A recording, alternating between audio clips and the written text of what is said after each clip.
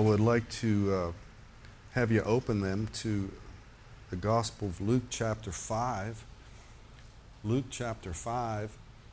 And hold your place there, and we'll get into the scripture here in a second.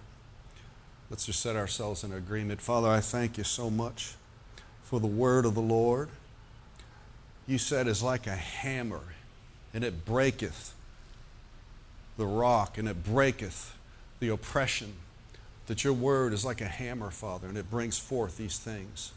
And so as the word of the Lord goes forth today, this morning, right now, I pray that the word of the Lord would break every bondage, everything that the enemy has brought upon the people of God, whether those that are here this morning, those listening on the phone lines.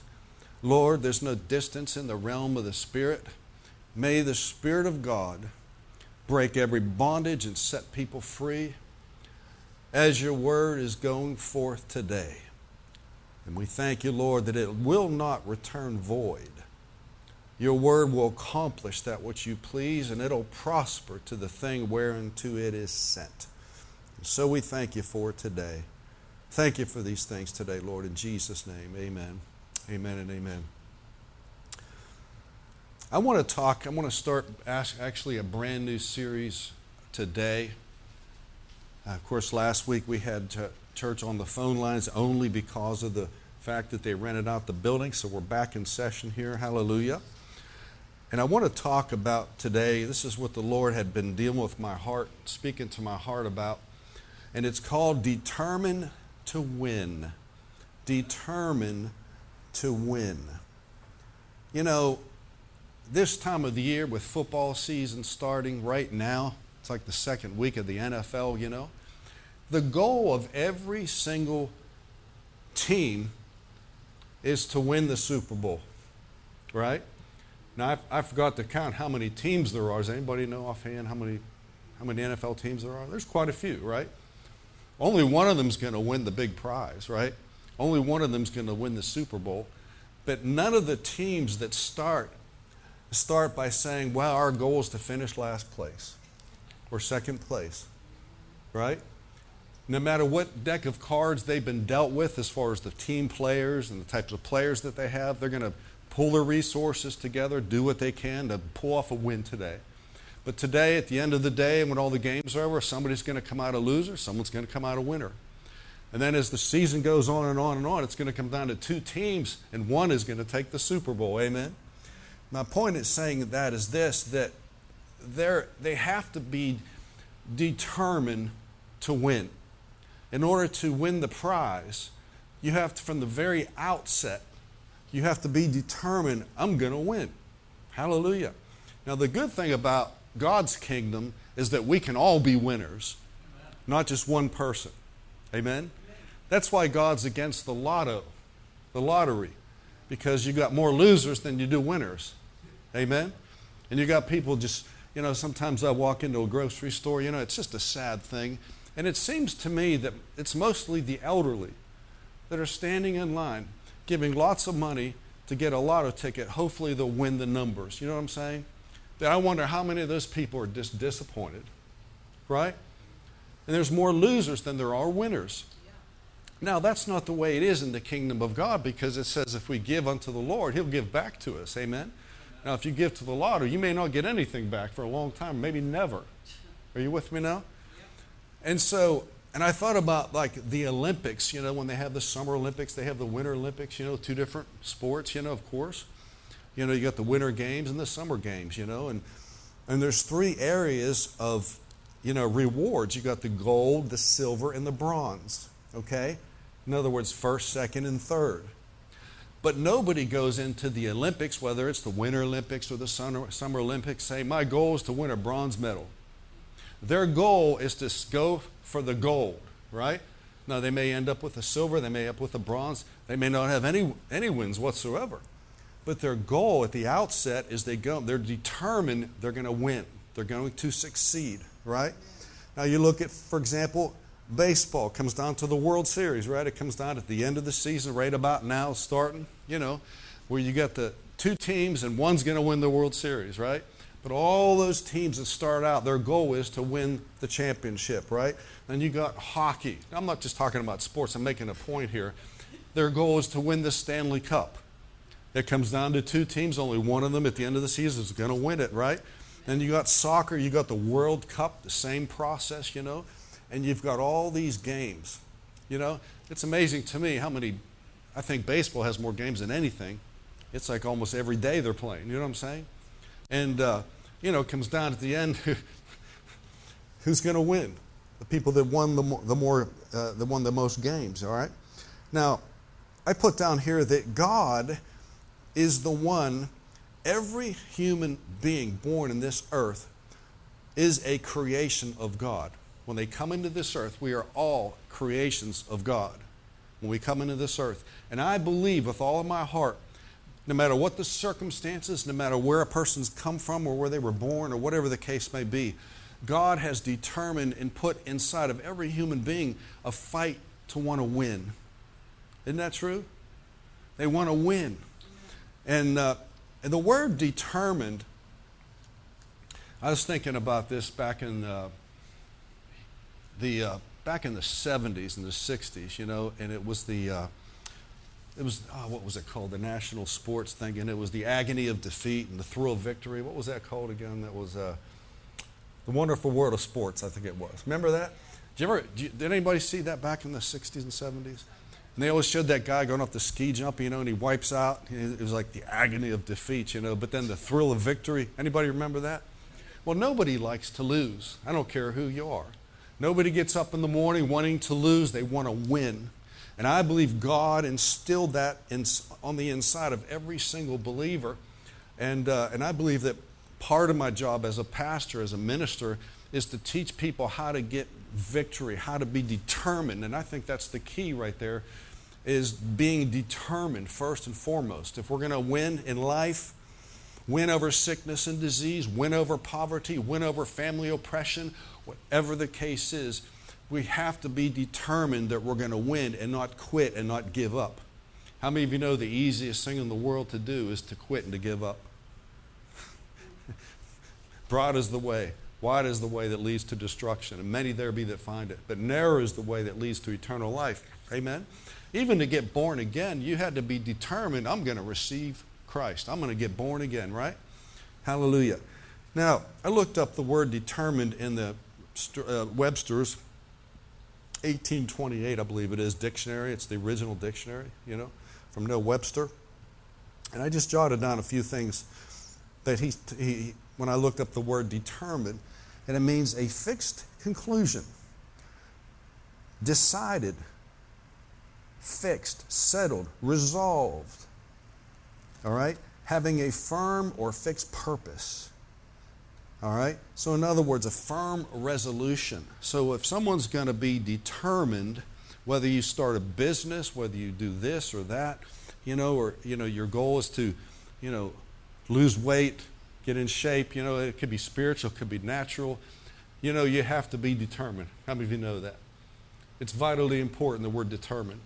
And that's why I've said this before, that, you know, right around January, February, all the sports health clubs that are in the city are jam-packed. Because people have New Year's resolutions. They say, I want to do this, I want to do that. But then, you know, towards the end of February, March, you know, it starts to slim down, you know. And if all the gyms, health fitness centers that are in this city kept all their memberships, nobody would get in. Think about that. Because they keep handing them out. You want a membership? You can have a membership. What if everybody showed up? Nobody would be able to get in. So they're actually counting on people not being determined. They know that there's going to be a certain percentage of people that are just going to fall by the wayside. They're going to quit, say, it's too hard, I can't do this. Amen? Anyway, let's go to Luke chapter 5, and I want to show you somebody. I want to look at Jesus. I want to look at, actually, when we look at this scripture here, here's Jesus actually in his house. I don't have time to prove it this morning, but his house was in Capernaum. He had a house. There's other scriptures that verify that. And, you know, he had to have a place that he operated out of, right? So his home was in Capernaum. And I want to look at a guy here and some of his friends that had to be determined. Praise the Lord. Now, when we read this, when we look at this, we don't want to look at it just like a story that happened 2,000 years ago. Do you know, actually, there's going to come a day in heaven, we're going to meet this guy. There's going to come a time where you're going to meet the woman with the issue of blood. Okay? That's a real person, had a real problem, but had a real miracle.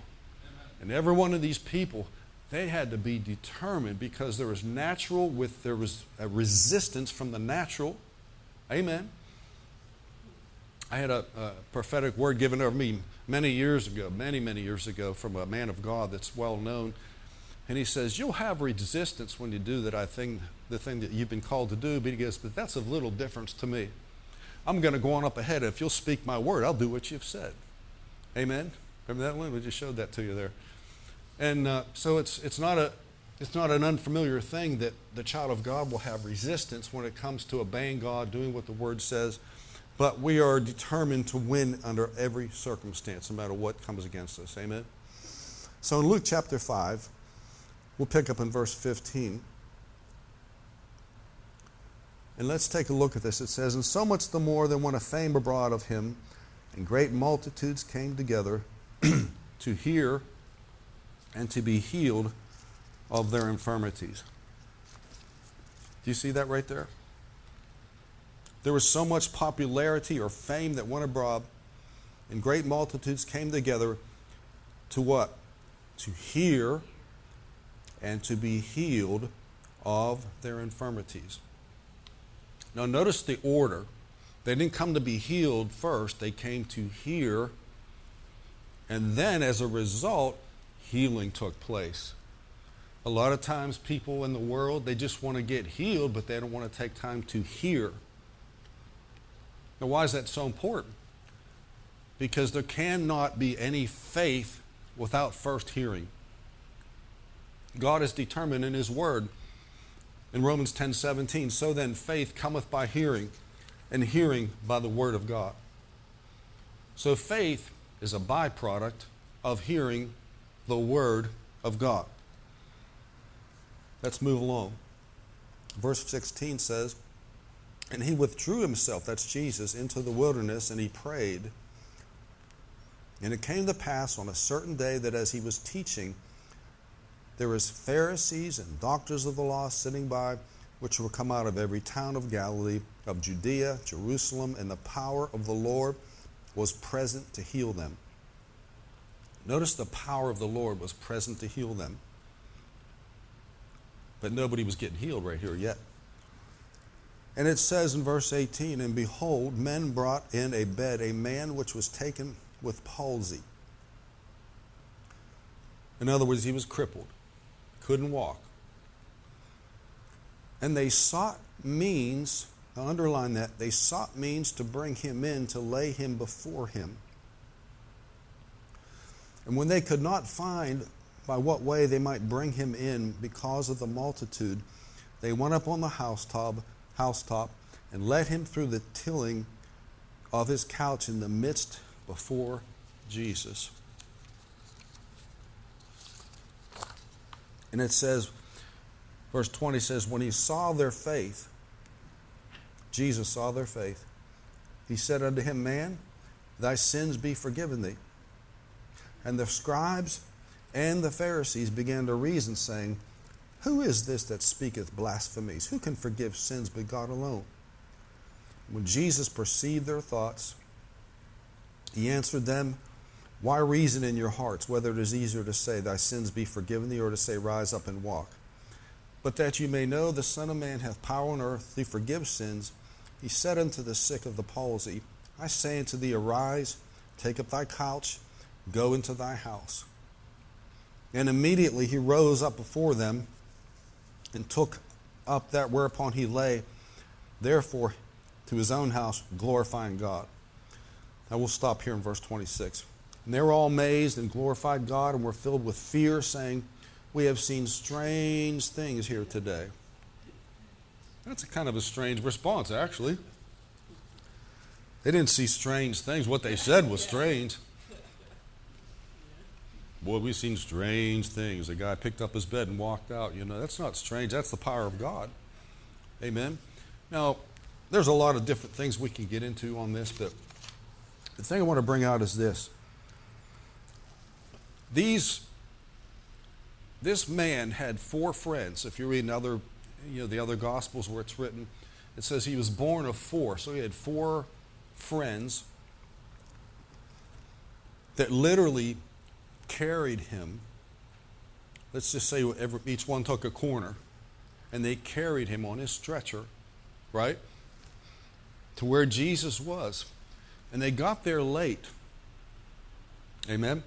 They got there late, and the place was just jam-packed. And when they got there, stop and think about what was going through their mind. They were probably thinking, oh man, we got here too late. We should have got here earlier. There's not a seat left. There's not a place where you can even get in the house. Now, they could have gave up. They could have quit. They could have just said, you know what? Forget this. There's no use. You know what I mean? But they had to be determined. There has to be, if there's a will, there is a way.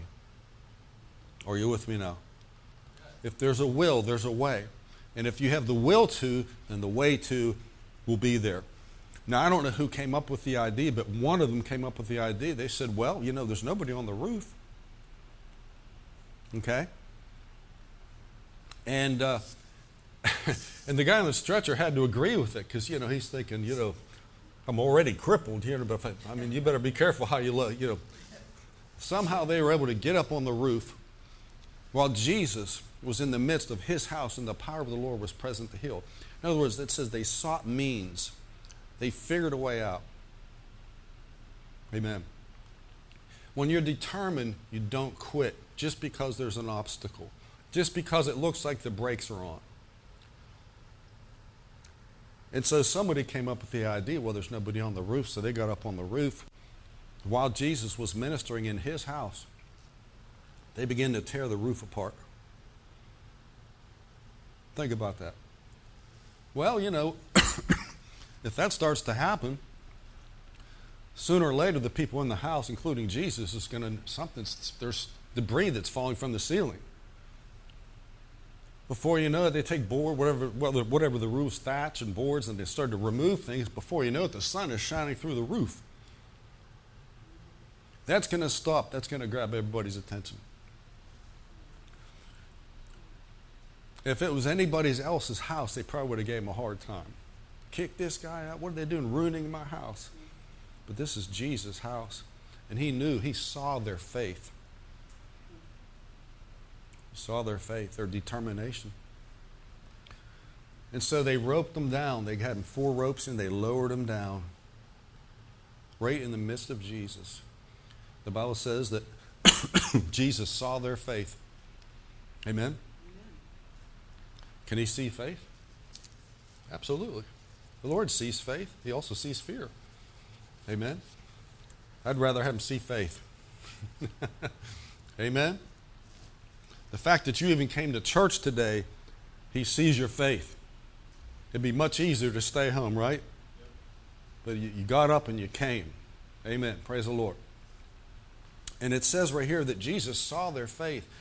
And he said, in the house were there Pharisees and scribes, but nothing's going on there. They're there to trap him. It seems like they always showed up.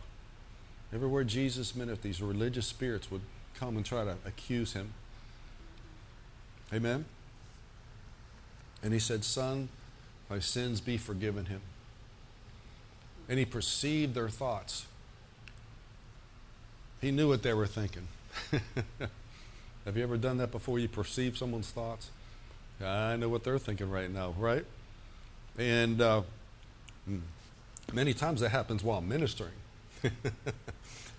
It's a spiritual perception, and you pick up on it sometimes because God wants you to address certain things. But he said this, which is easier to say, thy sins be forgiven thee, or to say, rise up and walk? Now I want you to notice, forgiveness of sins and healing are easy for God. He said, which is easier? He got both barrels. He got the forgiveness and he got the healing. The guy was crippled, carried in on a pallet. And by the end of that session right there, he's carrying his pallet out I don't need this thing anymore. It's like a wheelchair. I don't need this thing anymore. Are you with me? Aren't you glad? But we're talking about being determined to win. And the thing that we have to realize, every victory originally starts with an obstacle. Moses, called of God, had a speech impediment. He stuttered. He couldn't speak. He felt like he wasn't qualified. He also faced Pharaoh and his armies. But what would Moses be without a Pharaoh? Would we really know who Moses was without a Pharaoh? All the armies of Pharaoh, which are symbolic of demons and evil spirits and oppression and slavery, you know. Moses felt insignificant, insufficient. He kept saying, who am I? What do I have? I'm the least, right? Amen. But we know it, and now looking back, and we see how God wrought a victory through Moses with the 10 plagues and the splitting of the Red Sea and all the miracles and the signs and the wonders that God did through Moses. But it was originally all that resistance. Right? Wasn't it? It was all resistance. What about Joseph? This is prior to Moses, you know. What about Joseph? Had brothers that betrayed him, sold him into slavery because they didn't believe his dream. We thought, who in the world do you think you are, Joseph? You naughty little thing, you. And he was the youngest of all the brothers. But you know, Joseph is a type of Christ. He was betrayed of his brethren for, was it 20 or 30 pieces of silver? Same as Jesus, right? Went into a pit. Jesus went into a pit. But in the end, he became their salvation. Amen? Praise the Lord. They ended up bowing down to him in the end. And when he unveiled himself and showed who he really was, they didn't know at first that it was Joseph. Then they were obviously under conviction. They thought, oh my God, well, he's going to kill us now. But Joseph showed mercy and kindness to his brothers that formerly betrayed him. Okay? And then you have Potiphar's wife that wanted to have physical relations with Joseph on every tried to trap him, and Joseph said, I can't do this, I'm not going to sin against my master, And she trapped him and so forth, took his coat and said he tried to rape her and all this kind of stuff, And then, and then Potiphar threw him in jail and all this bad stuff happened, But in the end, he rose up. But Joseph, I really like the character of Joseph in the Bible. We're going to meet him someday, amen? I really like Joseph because the Bible says that the word that was given over him, the Lord tried him. The word that was spoken to him looked like it would never come to pass. What God told him and what God showed him looked the furthest thing from the truth. But Joseph hung on to his vision. He hung on to his dream. What God showed him would come to pass no matter how long it took, no matter what happened. Amen. And in the end, Joseph became the deliverer, and all of Israel came down and started, the children of Israel right there in Egypt. Amen. And Joseph ended up sustaining the whole nation as well as his family. He's a type of Christ. But Joseph had resistance. Joseph had opposition. Okay? I don't know how many people would have did the same thing. They might have crashed under the pressure, you know what I'm saying? Given up, cave in, That's the easiest thing to do. But he just kept hanging on, praise the Lord. He just kept hanging on. And then you have, for example, David. What would David be without a Goliath? We only know David in the Bible as far as his victory over. Amen. You want to bump that heat up there, Josh? It is kind of cold here. Just bump it up one. What would David be without a Goliath? Seriously, what would he be without a Goliath? David faced his brothers. He was the youngest of his brothers. He was ridiculed by his brothers. But he faced the Philistines, he faced Goliath, he faced the lion, he faced the bear, and a lot of Philistines. Amen. But we know David became victorious, but he had a lot of opposition. He had a lot of pressure come against him. On one occasion, I think we talked about this last week on the phone, that the enemy came in and took their kids and their children, burned their houses down. And it says that the soul of the people was much grieved because of what the enemy had done, that they began to turn on David, their leader, and they wanted to stone David. They're always looking, there's no shortage of rocks over there in Israel, I'll tell you that.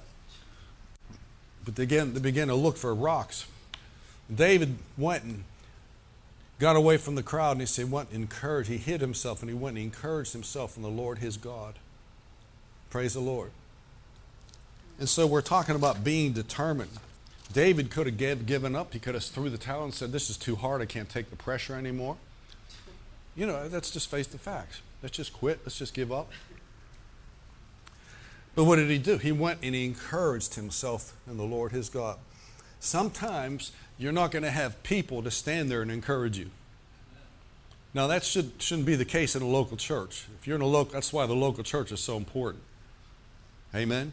I'm talking about having relationships with one another where you can trust people. Praise the Lord. Now, why is that so important? Because the Lord will always be there to encourage us when there may not be a person. You find that to be true? Now, it's great to have people. It's great to have people in the church. But we're not always around each other 24/7. And so we need to learn to lean on the Lord, encourage ourselves in the Lord our God.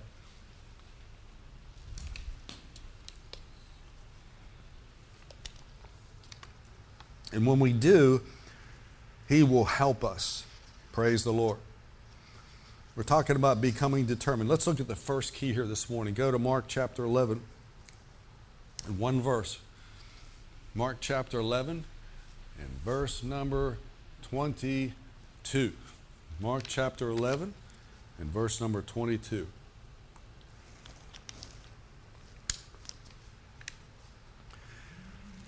Are you with me now?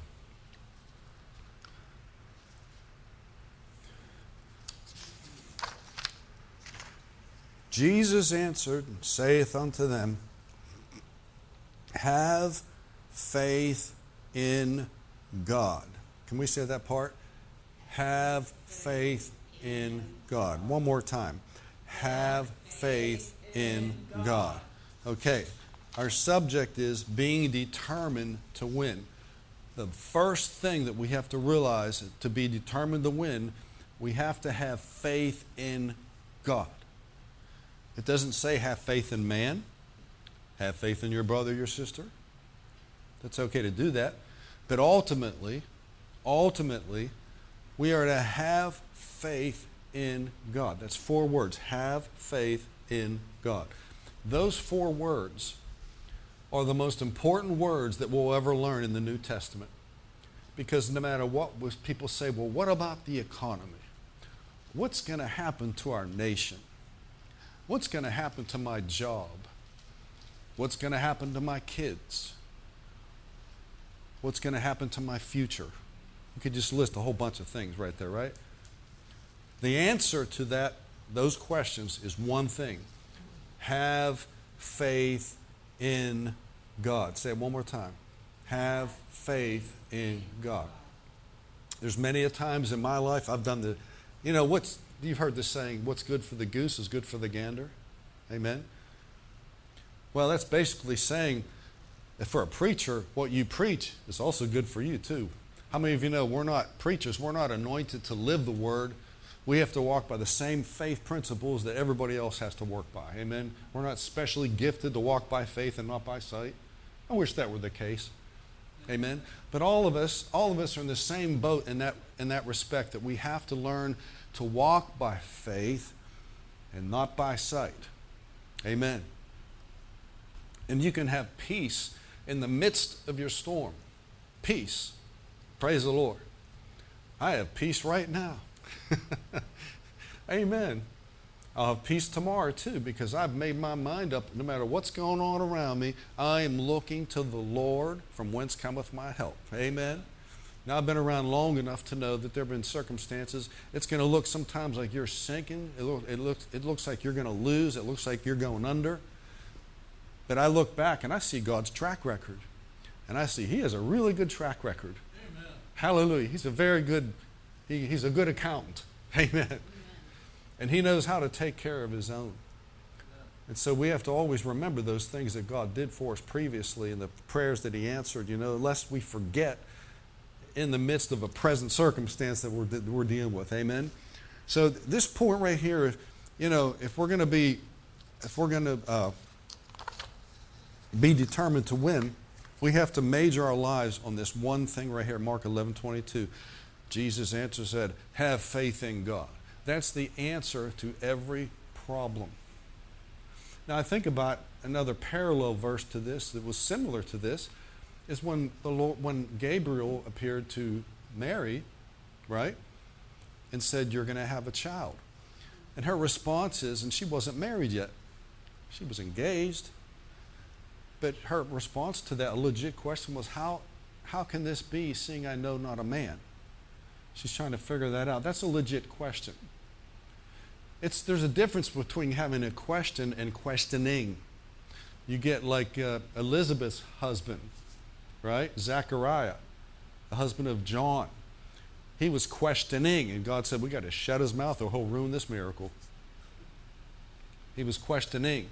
But she had a legit question. How can this be, seeing I know not a man? I can't have a child without a man. And this is typically what we read at Christmas time, but think about this. The answer that Gabriel gave to Mary is a powerful, powerful answer that we have today. Amen. And that is this: the Holy Ghost shall come upon thee. Say the Holy Ghost. Amen.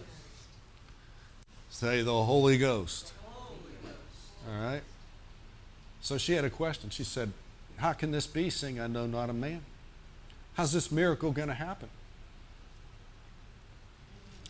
The angel probably I bet he smiled at her too. Generally speaking, if the angel of the Lord's going to appear to you, an angel's going to appear to you, he's not going to have a frown on his face. A lot of times in the scripture says their countenance was like lightning. Now that to me doesn't look depressing. If you see somebody's countenance, it's like lightning, you're like, whoa. You know what I'm saying? But here's what the answer that he gave her. The Holy Ghost shall come upon thee. And so we're talking about the series here, how to be determined to win. Determined to win. You have to realize at the outset, I am going in, I'm going to win, I'm not going to lose. No matter what you're facing in life, you are a winner already. The Lord has already made provision for that. And so this verse here, Mark 11:22, is our key. Jesus said, have faith in God. Hallelujah. I talked to a lot of different people, where I work and stuff like that, and a lot of people are really, as you get together with people, what's in abundance in their heart's going to come out their mouth. And a lot of people are really concerned about the country, what's happening, and what's going to happen, with all the corruption that's in the government and all this kind of stuff. And they just don't know. They really don't know. But I believe if you're walking with the Lord, you have inside information. Inside information means you have information that you're not getting via the news media. And that's why you can have absolute peace in the midst of everything that's going on. And I already know the outcome. I know how it's going to turn out. Now, if you were to ask me the logistics, how that's going to happen, I don't know. That's not my responsibility. But I already know that God doesn't want people to be hopeless. He doesn't want them to feel like, the tribulation is going to start tomorrow. You know what I'm trying to say? There is going to come a tribulation, but the timing of God is not for that right now. This is the end time revival. This is the end time outpouring of the Holy Spirit. And the enemy tries to mask it and make it look like hell on earth. This is the worst time. It's going to get worse and worse and worse. Well, there's an intervention coming from Almighty God. Amen. Hallelujah. Amen. And the people that ridicule you and think, that's a bunch of hogwash. What are you talking about? It's just a pipe dream. No, I know it's going to happen. We're going to see God's outstretched arm. And we're not even talking about politics here. We're talking about life and death. Fear over faith. We're talking about those kind of things. And these things are legitimately people's hearts. They're concerned. When God saw the Israelites in Egypt, He heard their groanings. Do you know God can hear your groanings? Do you ever go, oh? Within, it says, God heard their groanings. They didn't even say anything. They were just like in agony, like, oh, slavery. But the Bible says, God heard their groanings, and He sent a deliverer to them by the name of Moses. Praise the Lord. Now, when they were groaning, they certainly didn't know that something was coming. They didn't know that God was going to send a deliverer, but He did. Amen. And I say unto you this day, God is still the deliverer. Amen. He is still the one that sets the captives free. You don't have to figure out how your son or your daughter, excuse my voice here, amen.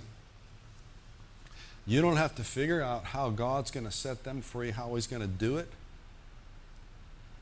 Our job is to say, I have faith in God. And sometimes during the day, in the course of the day, you might have to say 3, 4, 5 times, I have faith in God. I'm not looking at what I see. I have faith in God that you are the one that's going to do this. Praise the Lord. Now, I had a miracle happen to me just this past week. Over the past 4 to 5 months, I didn't tell anybody about it. You may not know about it. But it seemed to me like it was severe arthritis in both of my hips. Right here. I mean, it was agony just to walk up a hill. Just hurt. You know what I'm saying? A lot of times after I was preaching, I'd have to sit down because I was in so much pain. Okay? And this went on month after month after month. And the only thing that came to my mind was it was arthritis. Okay? In both hips. Not just one, but both. Okay? It was painful. I'd get up, walk around in the morning, at night. It was all during the day, you know. And so I told Lynn about it. You know, she's my partner in the natural and in the spiritual realm as well. Amen. And I think we were in the car, if my memory serves me correct. We were driving in the car. And she just laid hands on me and says, we're not going to put up with this, you know. And she prayed in the name of Jesus, you know, and took authority over it, you know. And guess what? About 2 days later, I woke up pain-free. Because I've told my wife, I said, you pray for me, I'll get healed. And it always happens. I just have faith in that. Amen? Not that I'm leaning on her. We're heirs together.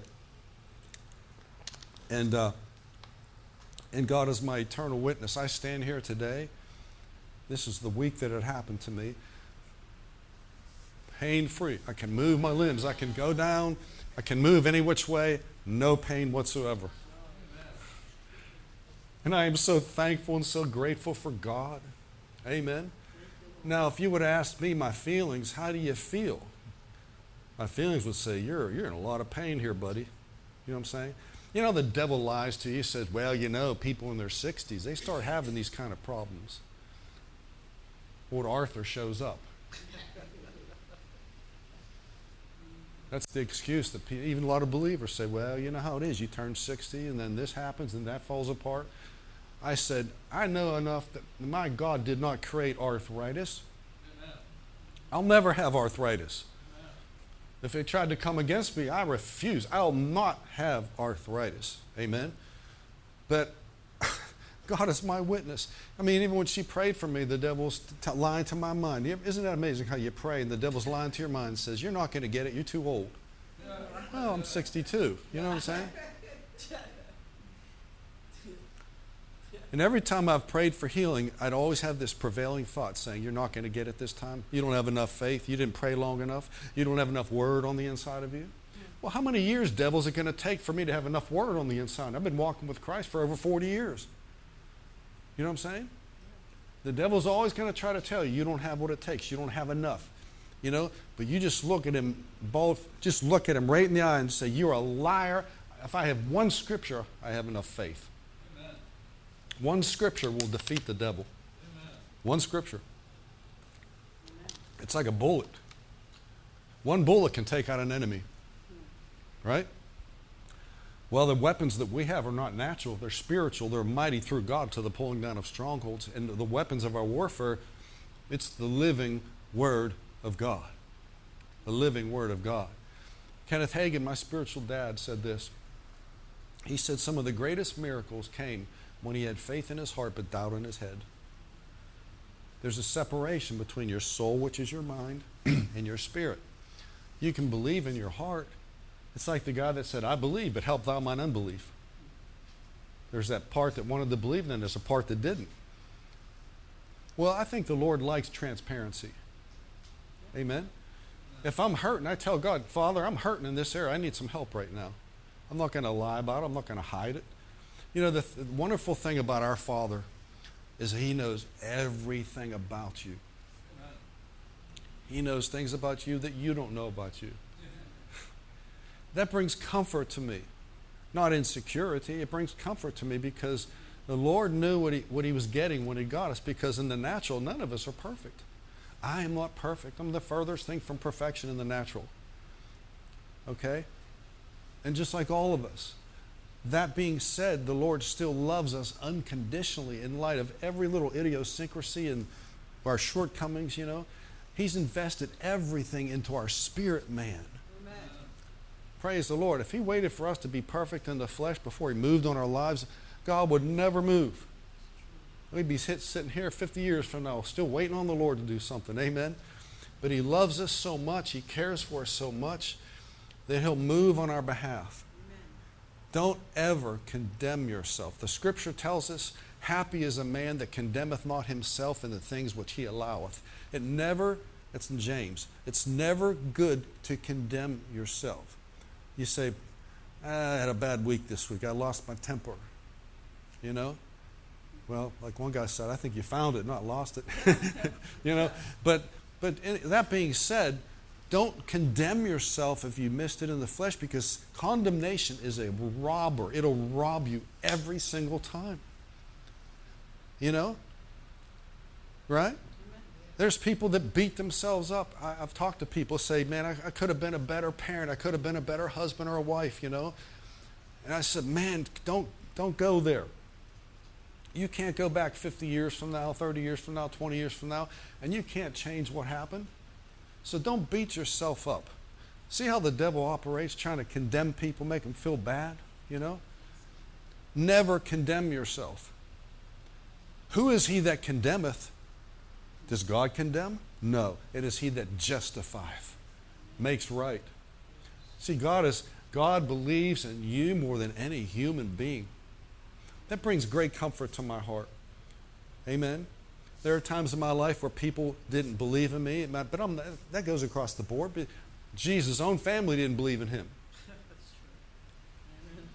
Right? He came unto His own received them not. But if God accepts me, God believes in me, oh, that's the only thing I need.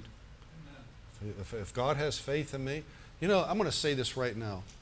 I release this right now. In the name of Jesus, God has faith in you. He has faith in you. He has faith in you. He believes in you. No matter what's happened. No matter how long the trial's going on in your life, He has faith in you. He believes in you. Okay? Now here's something we have to remember too. I'm just kind of going with the flow right here. Is that all right? No matter what happens in life, there's always going to be someone worse off than you. Amen? The other day I was down in the south side. I was driving down there, and there was two guys on a block. I don't know if they were competing for the same block, but they were both homeless. You know what I'm saying? And they had their little cardboard, I need money for food and stuff or whatever. They're walking around, and they literally, their clothes on their back is all they had. You know what I'm saying? And I thought, that person doesn't even know how much God loves them. He loves that person. He knows what they've been through, right? He knows why they lost, why they're in that position to begin with. And they may never know unless God tells them that God believes in them. Amen? See, a lot of times, here's another side thought here. A lot of times before we evangelize people with the gospel, we have to be friendly to them first. Amen? Now, we shouldn't have to say that to believers sometimes. We have to be friendly. We shouldn't have to tell believers be friendly to people. Amen? But to show love, to show acceptance to people is a big deal. Because when people, strangers or people you just meet, if they feel love and acceptance from you, in other words, you smile at them. Amen? You look at them, you smile at them. I'm not saying some cheesy smile or anything like that, but I mean just be authentic to people. Say, thank you. Amen? I love practicing, yes sir, yes ma'am. Amen? My mama taught me right. Amen? And it's showing respect to people. And people aren't used to hearing that. Some people say, you call me ma'am or sir? Yeah. You know what I mean? Don't you like to be respected? Sure, everybody likes to be respected, but when you show love and you show respect and acceptance to people, that doesn't mean you accept everything they're doing in their lives, but them as a person, God loves that person, okay? And He'll love the hell out of them. Do you understand? I'm not cursing. He will love the hell out of people. He will.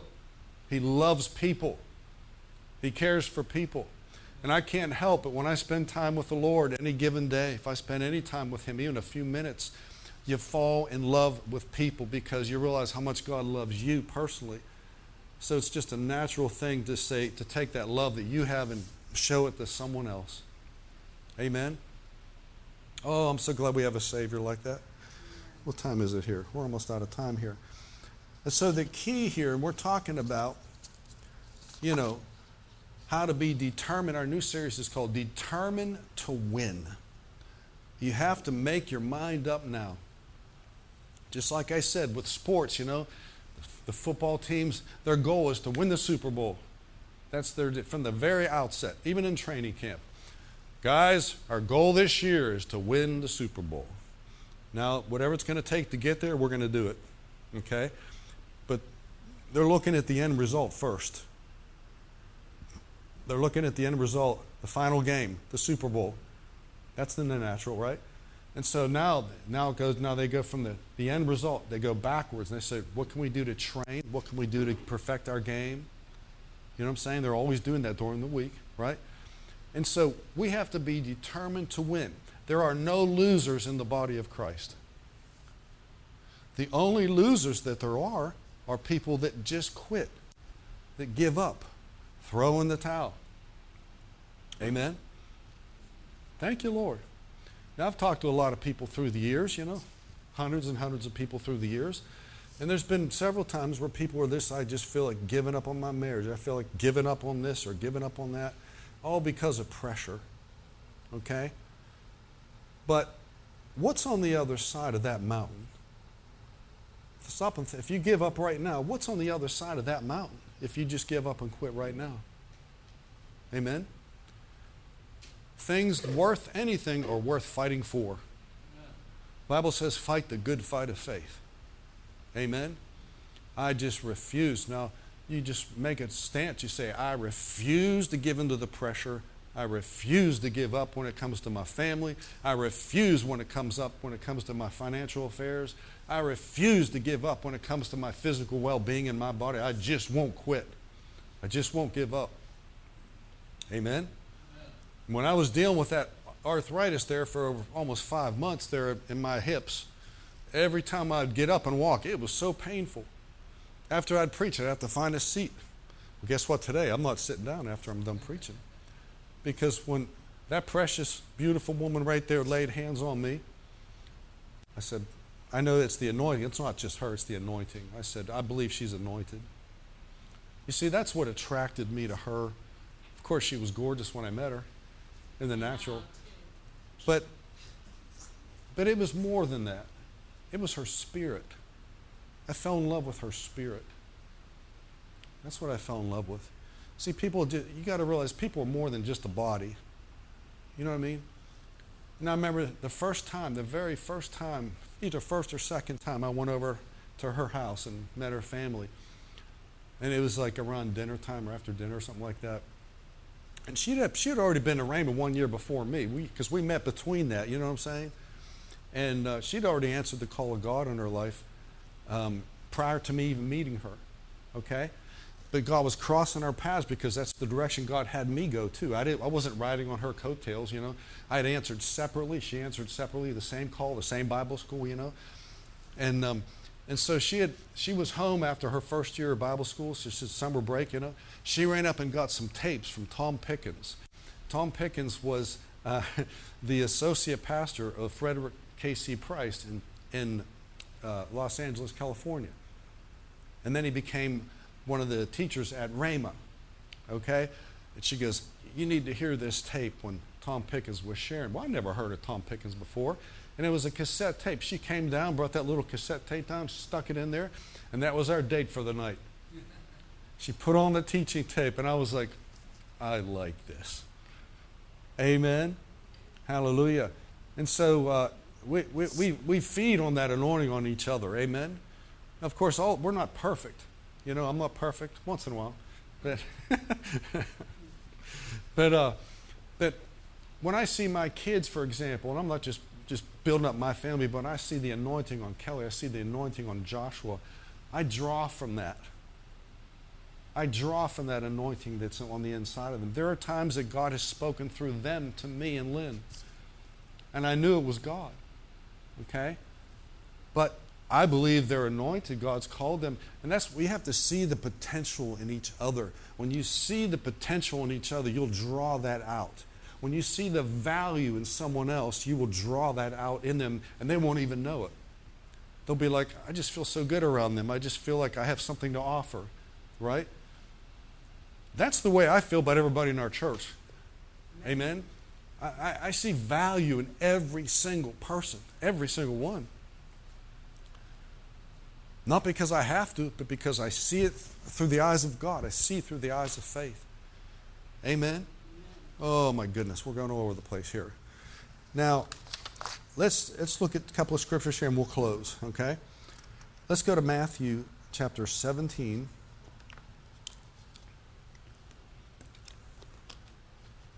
I want you to say, I'm determined to never quit, never give up, never fail.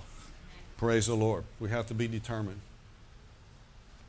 And it's okay if you have a friend, you know, in the faith, that you can say, you know what, my feelings are saying one thing right now. I feel like quitting. I feel like giving up. But as a brother and sister in the Lord, will you stand with me? And that should be a safe place. We're not looking down on people. There are times, I'll be honest with you, there are times in the natural, I felt like quitting. I felt like giving up. There are many times I didn't even want to come to church.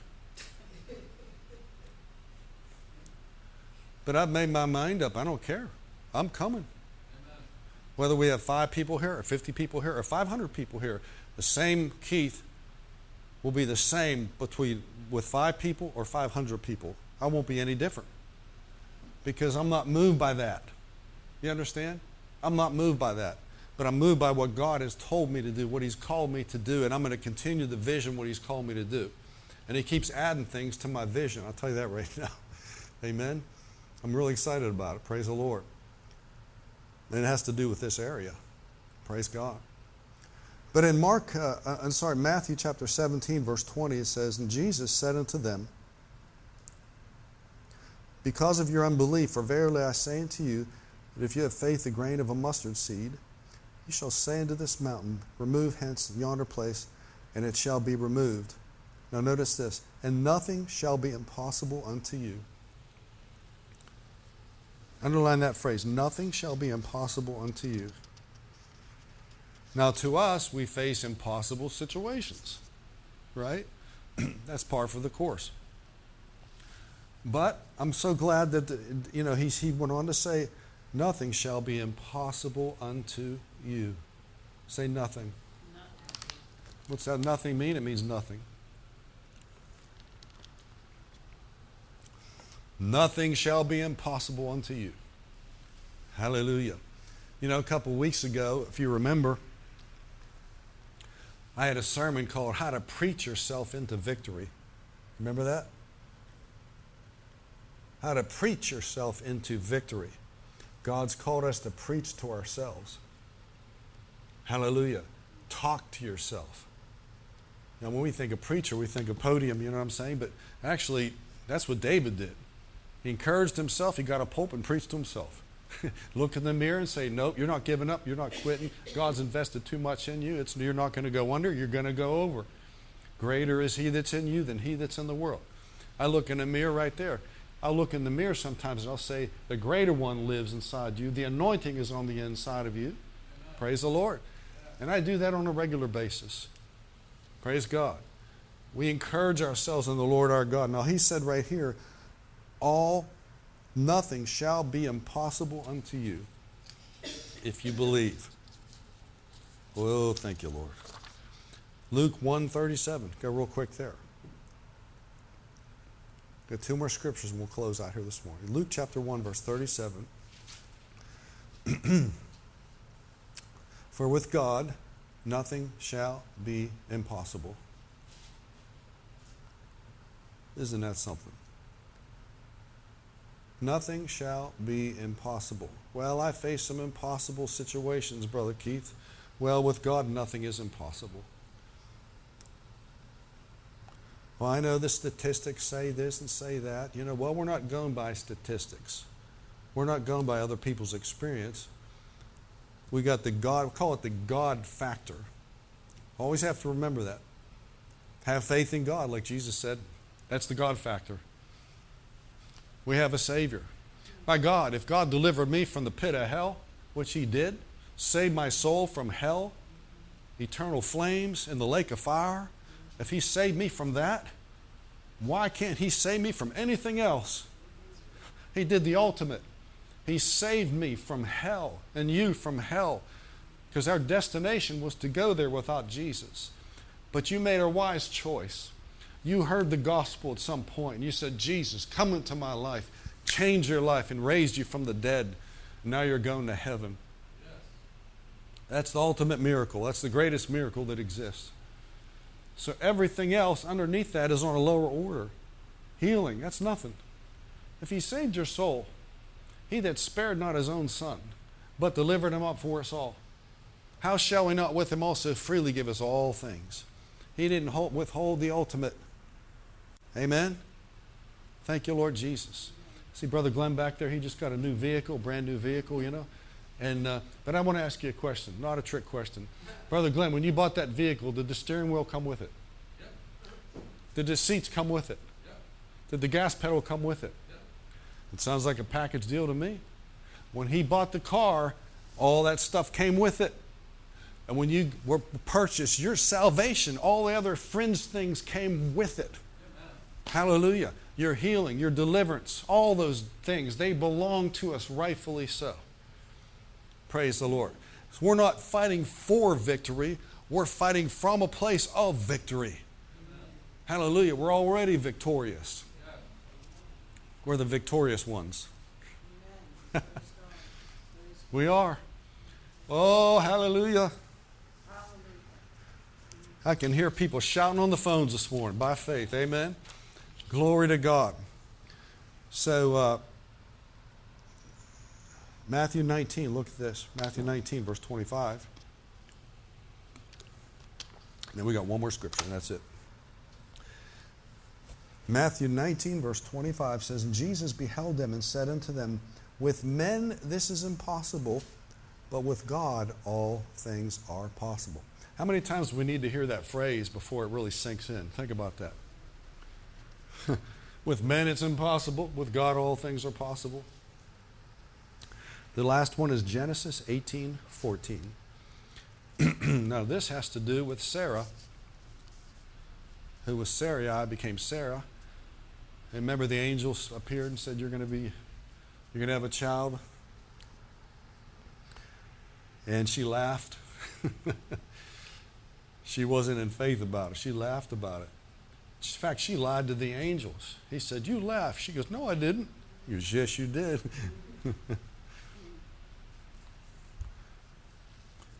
And the angel said this, verse 14, is anything too hard for the Lord? And at this appointed time I will return unto thee, and according to the time of life, and Sarah shall have a son.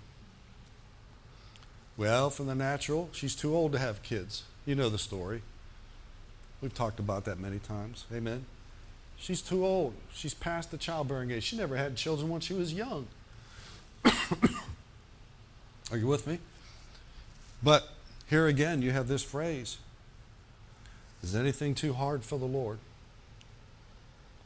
So let me conclude it by saying this. Look at your situations that you face. Now you know, and I know the things that you face personally that seem impossible, that seem hard, that seem difficult.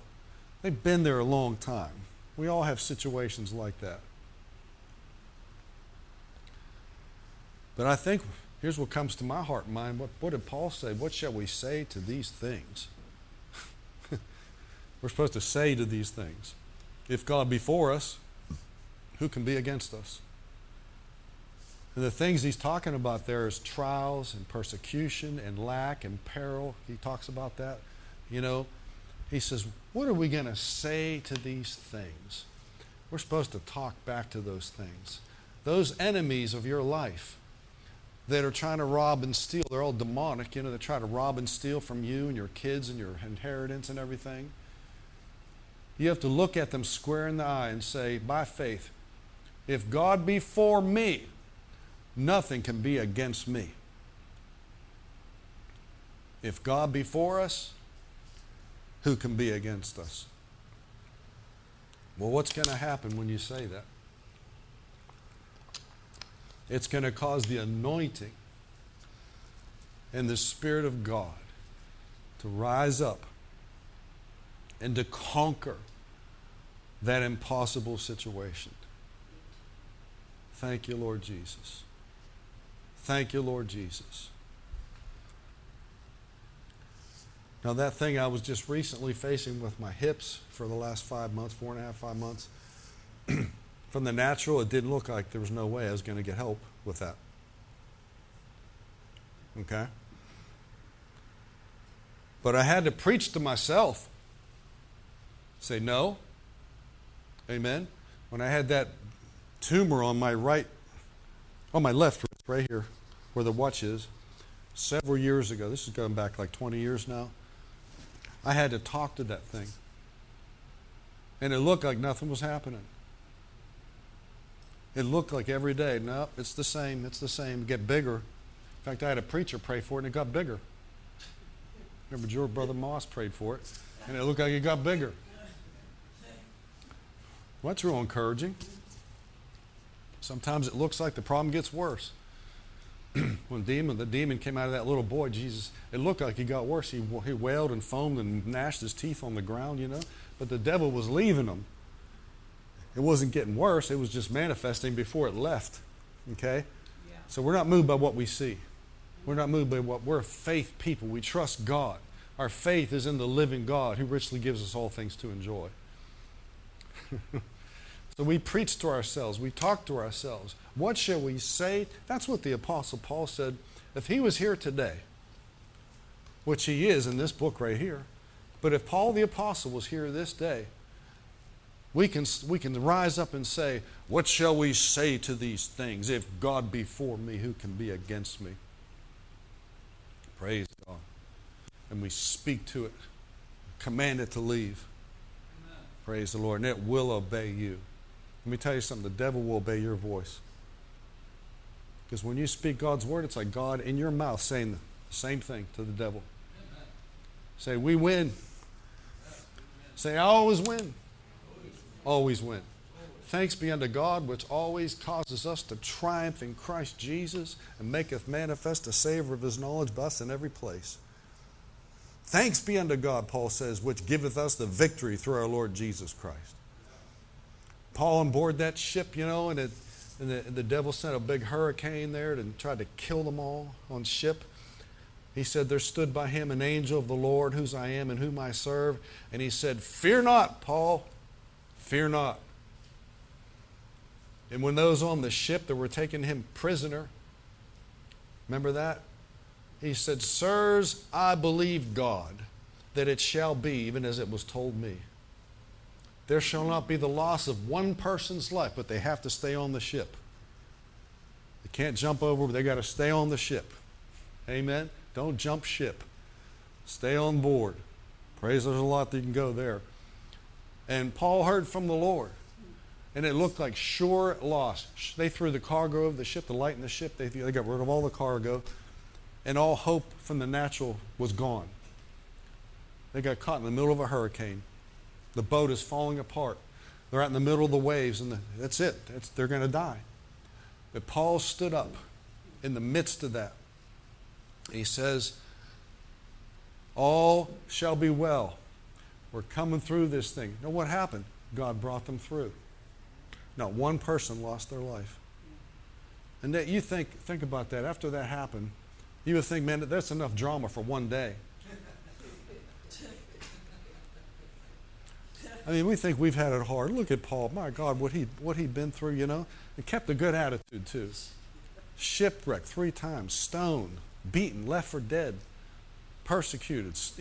I mean, the worst kind of stuff you can think of. And stand up and say, I'm more than a conqueror. He had a good attitude. I can learn a lot from that man, I'll tell you right now. And it's like God puts the most extreme example in front of us to say, if he can do it, we can do it. Because we'll never have it as hard as he did. And so they finally get some relief, and they're on the island of Malta. Remember that? And they're cold and wet from the storm, from the hurricane for several days. It was a forced fast. There was nothing to eat, They're starving and they're cold, and they're wet.